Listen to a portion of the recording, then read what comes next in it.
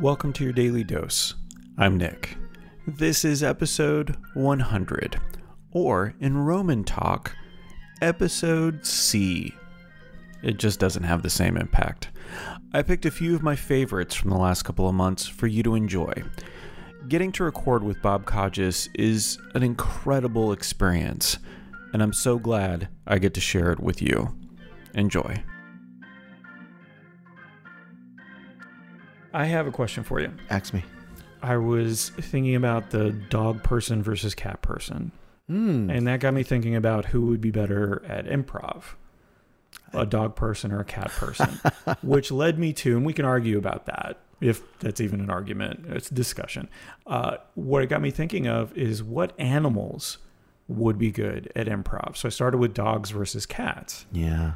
Because I think cats would be better at improv because they're agents of chaos. Yeah. Right? But there is some order. There are some rules to improv. Yeah. Well, so dogs can follow rules. Yeah. Here's how I'd look at it. Dogs are better improvisers than cats. Yeah. I know because I've taught both. And here's why. You've taught dogs and cats? Yes, and the cats. Is this something new? Are you no, breaking news? I've been doing it since I was young. I just didn't call it that. Okay. I called it living with them. But I would do so by imposing random things in their lives that would cause them to respond. Okay. And the range of comfort in a cat is very narrow. The range of comfort in a dog is very wide. See, you can do very few things to a cat without throwing it out of its comfort zone, but you can do almost anything to a dog and it's comfortable and as long as you're near it. So as long as you're near it, which by the way, improv requires proximity, dog's going to be a better improviser. Now, so a dog is all about yes and. Oh, you better believe it. A cat is no thank you to just about everything. And we call it wags and hisses because... dog's yes and is a wag, and the cat's hell no is a hiss. So if you're hearing anything in a dog cat scene, usually it's a bad sign. Dogs don't like to play with cats much because, I'll be honest with you, cats are kind of assholes in an improv scene. They're always pulling out guns. They're bad at improv. They're always pretending to kill people. Yeah. They're always saying no to what the other performers want. So I don't have many cats in my troupe right now. Any other animals you think would be good? Just for cute, like would you sell out and just have some animals in your troupe just because they're cute, like some alpacas? Yeah, we tried that bunny rabbits, pandas before, but I'll be honest with you, cute gets you about a minute into a scene, and then they get nothing. They're laying on the floor chewing on their toes. So I feel like we gotta go beyond cute to where the real talent is. And I'll tell you the truth, from what I've seen, Squirrels can improvise their asses off. Yeah. Yeah. I mean, like literally, like their tails fall off? No, but but they can, the way they work those tails in order to introduce new and interesting things to a scene, it's nuts. Really. I just think the panda, I can see the panda on stage feeling like it's very one note, going, okay, I just need a suggestion. Okay, I heard bamboo. Bamboo is going to be a part of this scene. Okay, yeah, something. Is that what that happens? That's one of many ways that they pander to the audience. I used to get sick quite a bit. As a kid? 3-4 times. Oh, as a kid, a ton. Yeah. But even in my adult life, like up until about 6-7 years ago, maybe a little bit longer, but I would get like really sick 3-4 times a year. Wow, that's almost like super sickly. Bad cold. Yeah, and so I was like, okay, this year I'm going to try something new. I'm going to do 3 things differently. I'm going to try to exercise on a regular basis, at least 3 times a week. Nice. Vitamins. Yeah. Supplements. And I'm going to wash my hands more. Yeah. And I fell off the exercise bandwagon more than once, as we all do. I fell off the multivitamin bandwagon more than once. Yeah. But I kept washing my hands, and I got sick way less. So now I feel like I've turned into a germaphobe a little bit. Well, you're being prudent. I mean, you found a cause and effect. You wash your hands, you get sick less. That seems to me to be just prudent action. You know, I've learned this about myself, so now I'm going to do this in order to survive. I think as a species, we have to do things like that. And good for you for sharing it with everybody, that this is something that works. Listeners, wash those hands. It wasn't something just random. Yes, Right. Absolutely. I will vouch for you to wash your hands. If anybody says to you, Bob, you're washing your hands too much, call me and I will talk to that person. Okay, I'm going to tell you a story in my life. I was at a restaurant, the 99 in Massachusetts, with my father and my brother. And I'm in the bathroom and I'm at the urinal doing my business when an older man comes into the room. He walks right behind me, does his business quick, and then heads back towards the door without even stopping at the sink. And so, to my, shock and his utter devastation, I said, "Hey, buddy, you forgot to wash your hands." And he turns and he looks at me like angry, and he says, "Who are you to tell me to wash my hands?" And I'm like, I'm the next guy that's going to reach for that doorknob.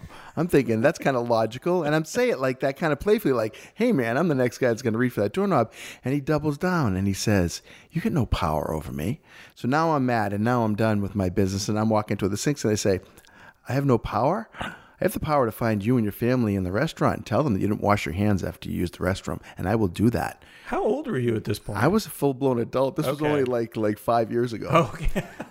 I had never intended to even engage the guy, but it came out of my mouth. And then when he responded that way, It was just like did you even think before you said it? It was just kind of a response? no. So he ended up washing his hands right in front of me. And he's muttering while he's washing his hands, "Well, I was going to wash them later." Like that was going to do anything for anybody, right? I go out to the table where my father and brother are waiting for me and I tell them the story.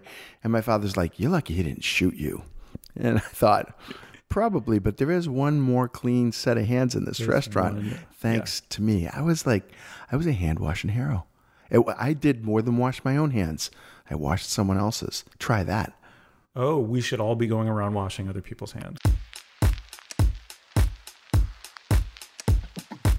Is there anything you're hoping doesn't come back? Like I'm thinking about shaking hands. Like like you, I miss hugs. Yeah. But I'm good with us never shaking hands again, or it being more okay to not shake hands now. Yeah, I'm good with that. Although I think a good handshake, I don't know, for some reason it kicks it off for me with another human being. Just feeling somebody's hand in my hand and looking at them in the eye, feeling their grip. It's a silly thing because it's not like you can really tell that much about a person from it. But yeah, I mean, I'd be willing to give it up if it's going to make the world a safer place. You may find me touching you in other places because, Do you want to do like a Vulcan mind meld? Is that how you want to interact with person for the first time? Sometimes I feel like that's what happens the first time. You ever connect with somebody first meeting, right? Okay. You ever have somebody like enter your mind and you enter their mind and you're like, "Oh wow, this is one of my people." Like who? Tell me a story.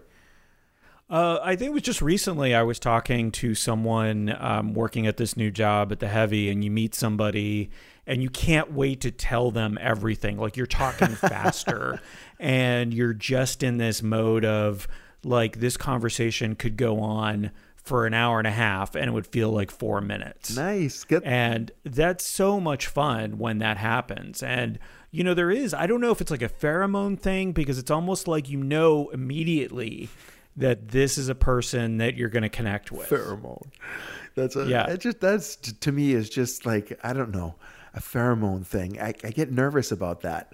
It's like, I don't want someone smelling my pheromones. I want some things, I want control over that. But I still like. But what if you have matching pheromones with somebody? Yeah. So does that mean that relationships are preordained though, based on biology? That seems a little scary to me too.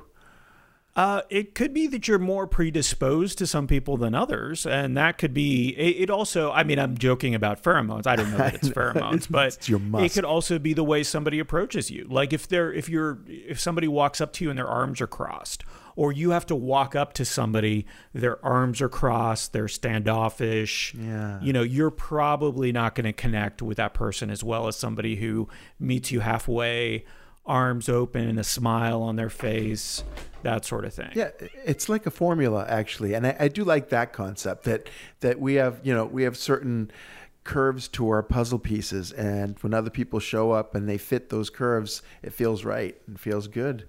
I don't mean to get weird about the preordained biological connectors. I know there are certain things because if there weren't those things, then why wouldn't we be attracted to horses? Which I'll be honest with you, I am. Those are just magnificent, beautiful animals. I'm not sexually attracted to horses. I'm just like, I look at them and I think, these are the most gorgeous things. They were what inspired me to start drawing. So just a little thing about horses. We found out how much I love trees, and now horses. I think. So what you're saying is horses are, I mean, they're horrifying huge beasts, and we shouldn't be. So obviously they have some sort of power to make us attracted to them. That's what I'm hearing you say. I believe that that's true. It's the lore of the horse. I believe that horses have some. Look at the size of their eyes. Look at their beautiful rumps. Come on, those were designed to attract us, to draw us in. The beautiful hair on their tails and their manes. It all says, "Come hither, and give me an apple." It's nature, baby. Yep. That is 100% what nature is.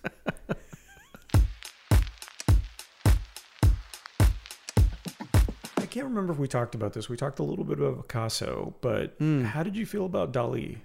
Oh, I adore Dali. I actually have I have a reprint of his hallucinogenic Toreador in my house because I love all of the different things that he's planted in there. One of the things that I like about Dali is that he's very clever, and he's such a great artist that everything that he wants to work in, whether it's, roses as the center of a woman's eyes, or, it looks so natural from one perspective. Somewhere in there. Oh yeah. And his love is Christopher Columbus. If you've ever seen that giant piece of work, incredible. He was, to be honest, the thing I love most about Dali is he was mad, even though he said the only difference between him and a madman is that he's not mad. Mm-hmm. Look into those eyes and tell me that he was not mad in some way. Look into that mustache. Right. Well, that was an attention getter. That was a brand, right? I think so were the whites of his eyes. Yeah. That was his look and his way, and he wasn't afraid to be absurd. He also had a series of phenomenal photographs, shot still with water spilling out of goblets real time. I mean, incredible photographs that he captured and then painted them. And I appreciate almost everything that he does. So I take it that you've been to St. Pete and you've been to the museum there maybe more than once. Oh yeah, and I've seen his exhibit in London. There was a mashup between him and Picasso that we just stumbled into because it was raining, and we got off the eye, and it was incredible. Oh man, it was so good. Yeah.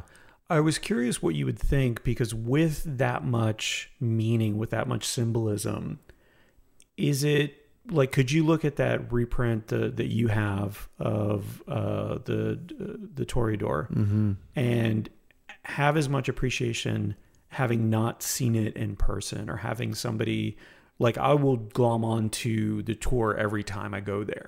Yeah. Because every time I'll hear something different that I didn't realize about one of the pieces. Yeah. I don't think you need to know all that to love what he does. Yeah. But I think once you know all that, it changes the dimensions of what you're looking at. And I like to look at art and consider the intention of the artist. I like to imagine what they're trying to achieve with this, because I create art. And when you see that much intention, it feels like a gift to you, the viewer, that they took that much time to work that in there so that when we discover it, we can have that feeling of joy. My son's a video game software engineer, and I think he does the same thing with some of the games that he works on. He's in gameplay, so he wants to make sure that people are delighted while they're playing these games. And I feel like Dali did that with his art. Yeah. He's thinking to us and saying, I want them to be delighted when they find this stuff. And some of this stuff they'll never find. And I love that too, because it puts you on a quest to try to, see all that's in there. It's really cool. Right, because he didn't necessarily write down everything that was involved in each of his paintings. Oh, no. And the layers upon layers. Yeah. I bet there are probably dozens and dozens of Dali paintings that have amazing Dali paintings underneath them. Yeah. There was one too, I think that, and I can't remember which one it was, but it was a commission. And so he painted it for this rich couple who bought a lot of his pieces, who he and his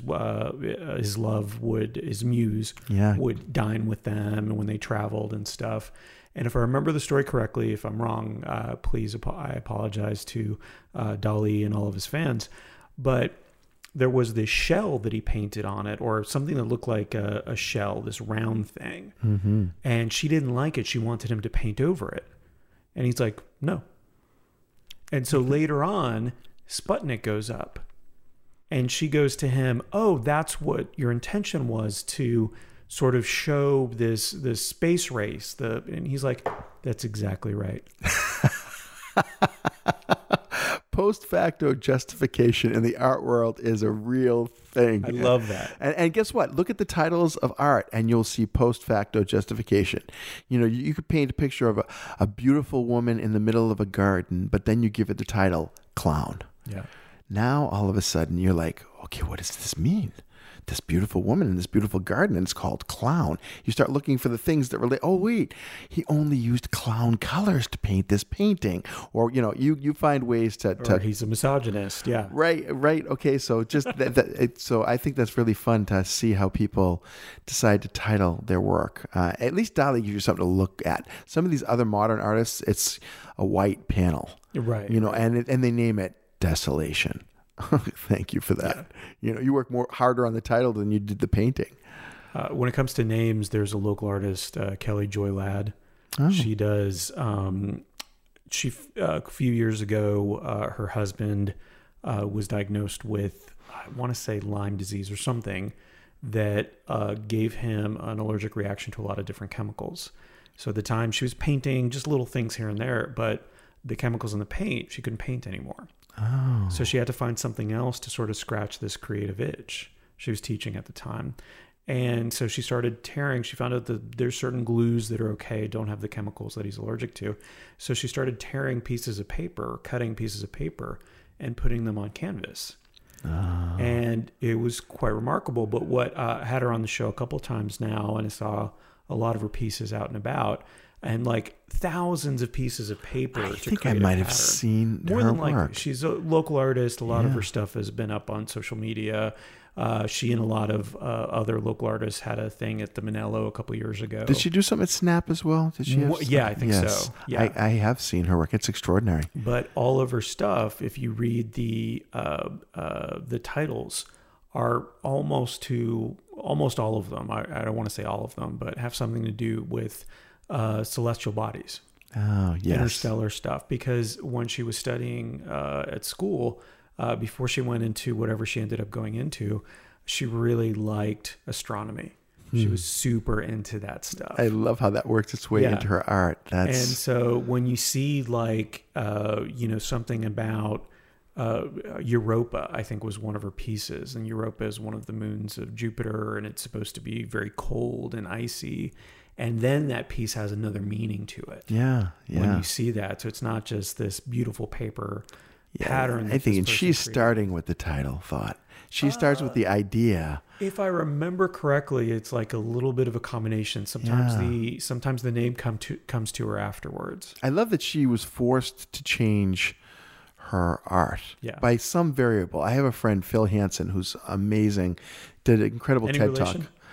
To the band Hansen? Sure. No, I don't think so. I feel like I should start asking that more. Yeah. Any relation? And then you have to scramble like, what other Hansen do you know? And Phil Hansen is an amazing artist, and he started out as an artist who specializes in pointillism. Okay. And that's applying little dots. Yep. So 1 billion little dots applied in the right distance from each other, and you can create incredible photoreal work. Except for that, Phil, and he tells us in his TED Talk, developed a nervous twitch in his hand.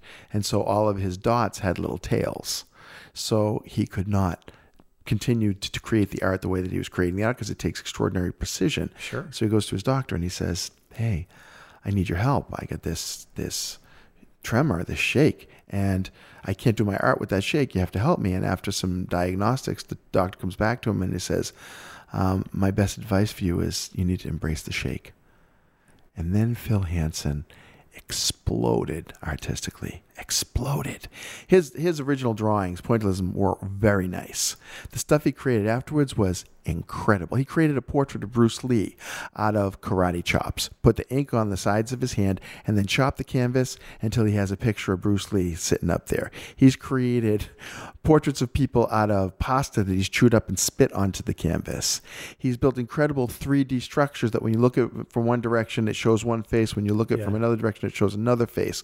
He painted I think it was something like 70 portraits on his torso, one on top of the other. This thing was an inch thick when all the paint was done and when he peeled it off, but incredible series of portraits so that he made himself the art. And the point is, had he not embraced the shake, had he not taken his limitation and made it his art and really ran at it, he would never have encountered all this art. Yeah. And I feel like the same is true for your artist friend as well, where she was painting stuff and doing stuff, but she probably found much more of her groove when she was released from the cage that she put herself in artistically, and all of a sudden now she's seeing other possibilities. And I feel like that's so cool and relatable that when you run into a wall, most often you just want to stop. But instead, these people turned around and said, I'm going to choose another direction and see how that works. And it turns out to be cooler than where they were in the first place, right? It was very cool. It was very fun. But one of the exercises that I gave them was called Experts. Okay. And it was actually taught to me by my friend Gert Garman, who's an amazing facilitator. Oh, yeah. Do you know From Gert? UCF? Yeah. So I was Gert's RA. One of my proudest dormites in the school. And so I did this exercise called Experts. And one of the experts, this is working its way back to chia pets, was that you're a chia pet farmer. And so what you have to do is you have groups of 4 people, 2 couples in this case, and you give them the suggestion of the specific expert. And one person gets to be that expert. And everyone else has to ask them questions about that expertise and believe everything that comes out of their mouth. And then you watch these people who know nothing about being a chia pet farmer. I also had a person who teaches elephants to paint. That's a Gert Garman one. A person who created invisible wallpaper, another Gertie, and a clown sex therapist. And I let them decide whether they were going to be a sex therapist who dresses as a clown or a sex therapist for the profession of clowns. Yeah. So anyways, chia pet farmers, they enjoyed that. It's amazing to see how people react when you give them the guarantee that everyone's going to believe them. Wait, so does everybody else know what they are, or are they guessing? No, what happens is I put it up on the screen and I say, okay, player A, you are this expert. Other players start asking them questions and believe everything they say.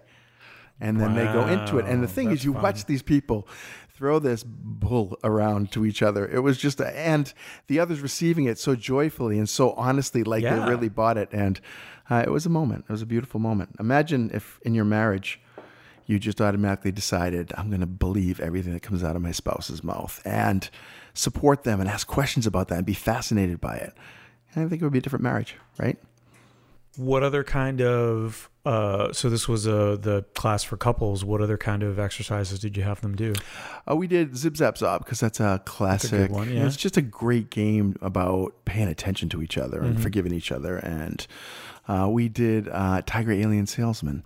Actually, in this case, because I was doing couples, I made it 4, Tiger Alien Salesman Cow. And what you have to do is you put them in groups of 4 and you introduce those 4 characters, tiger, alien, salesman, cow, and each one has a sound.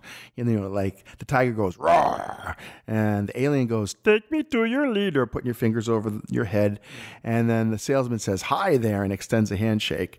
And what you do is you put them all back to back, and then you give them a countdown from 3, and you ask them to offer each other one of those 4 characters.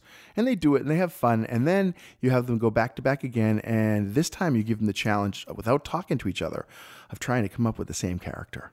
So you watch them, and I give them a little time to get inside their heads and really kind of work with each other without using words. Yeah. And then I unleash them on each other. And if they pull this stupid little task off, you would think that they actually saw the face of God. They were so excited.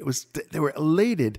It's like giving them a potato for a prize. It's it had no worth until they decided that was the prize, right? And then it was a prize. Yeah, well, the prize was intention because they unleashed that energy because they actually intended to do something together. And the energy that you have when you try to collaborate with somebody you really want to is different than when you're just going about the motion. So that was to demonstrate to them the power of intention, because in any relationship, that's where it starts. You intend to be somebody for that other person, or be, whoever you are with that person. So anyways, it's kind of fun, interesting exercise. As stupid as it sounds, it actually has a point. Not at all. You sound like you're really excited about the work that you did. No, I do, because I love this stuff. You're talking like in a manner that is just frenzy. You had them in your hand. They were all willing, it sounds like. Well, and this is the thing. You have to get them warm before they're willing. I think that goes for pretty much any crowd anywhere. Once people are warm, they're more receptive to your ideas. Yep. And in the improv world, you're introducing some pretty stupid ideas. And when I say stupid, I mean wonderfully stupid. Yeah. So you can unleash your fear of looking stupid by intentionally doing stupid stuff. Well, we've talked about it before. It's like in wrestling, the first thing you have to learn in professional wrestling and the performance type of thing. Yeah. You have to learn to fall. Learning to fall. Which is the thing that you have spent your life avoiding. Yeah. Well, something, and yet it's the first thing we do, right? Yeah. It's the first thing we do, and probably the last. So I feel like, this learning to fall thing, that's still a thing for me. Yeah. And guess what? Once you figure out how to fail and be okay with it, then you don't fear the failure. You kind of welcome that stuff. I want to bring it full circle to fail in front of your significant other. Well, and guess what? That was one of the challenges of doing the couples. Yeah. Was that they had to be willing to look stupid in front of each other. But what I found was the longer the relationship, the more that was just not an issue at all. I mean, not an issue. We had really old couples there. Yeah. I mean, and coming in with walkers and canes. And they were so playful and so free of any concern about screwing up in front of each other or me. They didn't care about that either. We actually had one set of couples, I think it was 6 people, who showed up thinking that we were putting on an improv show for couples. And then when I said, no, you are the show, they said, no, we're not. And they left. Oh, no. Hey, you got to improvise, right? Yeah, no, they did. And guess what? I would rather them go, I said to them, go enjoy your Valentine's however you want to enjoy your Valentine's. I'd rather have you do that than be here and not get what you were hoping for. Yeah, for sure. Who wants to be disappointed on Valentine's Day? Oh, no one. No one. Oh, sorry. I didn't know if that was a rhetorical question.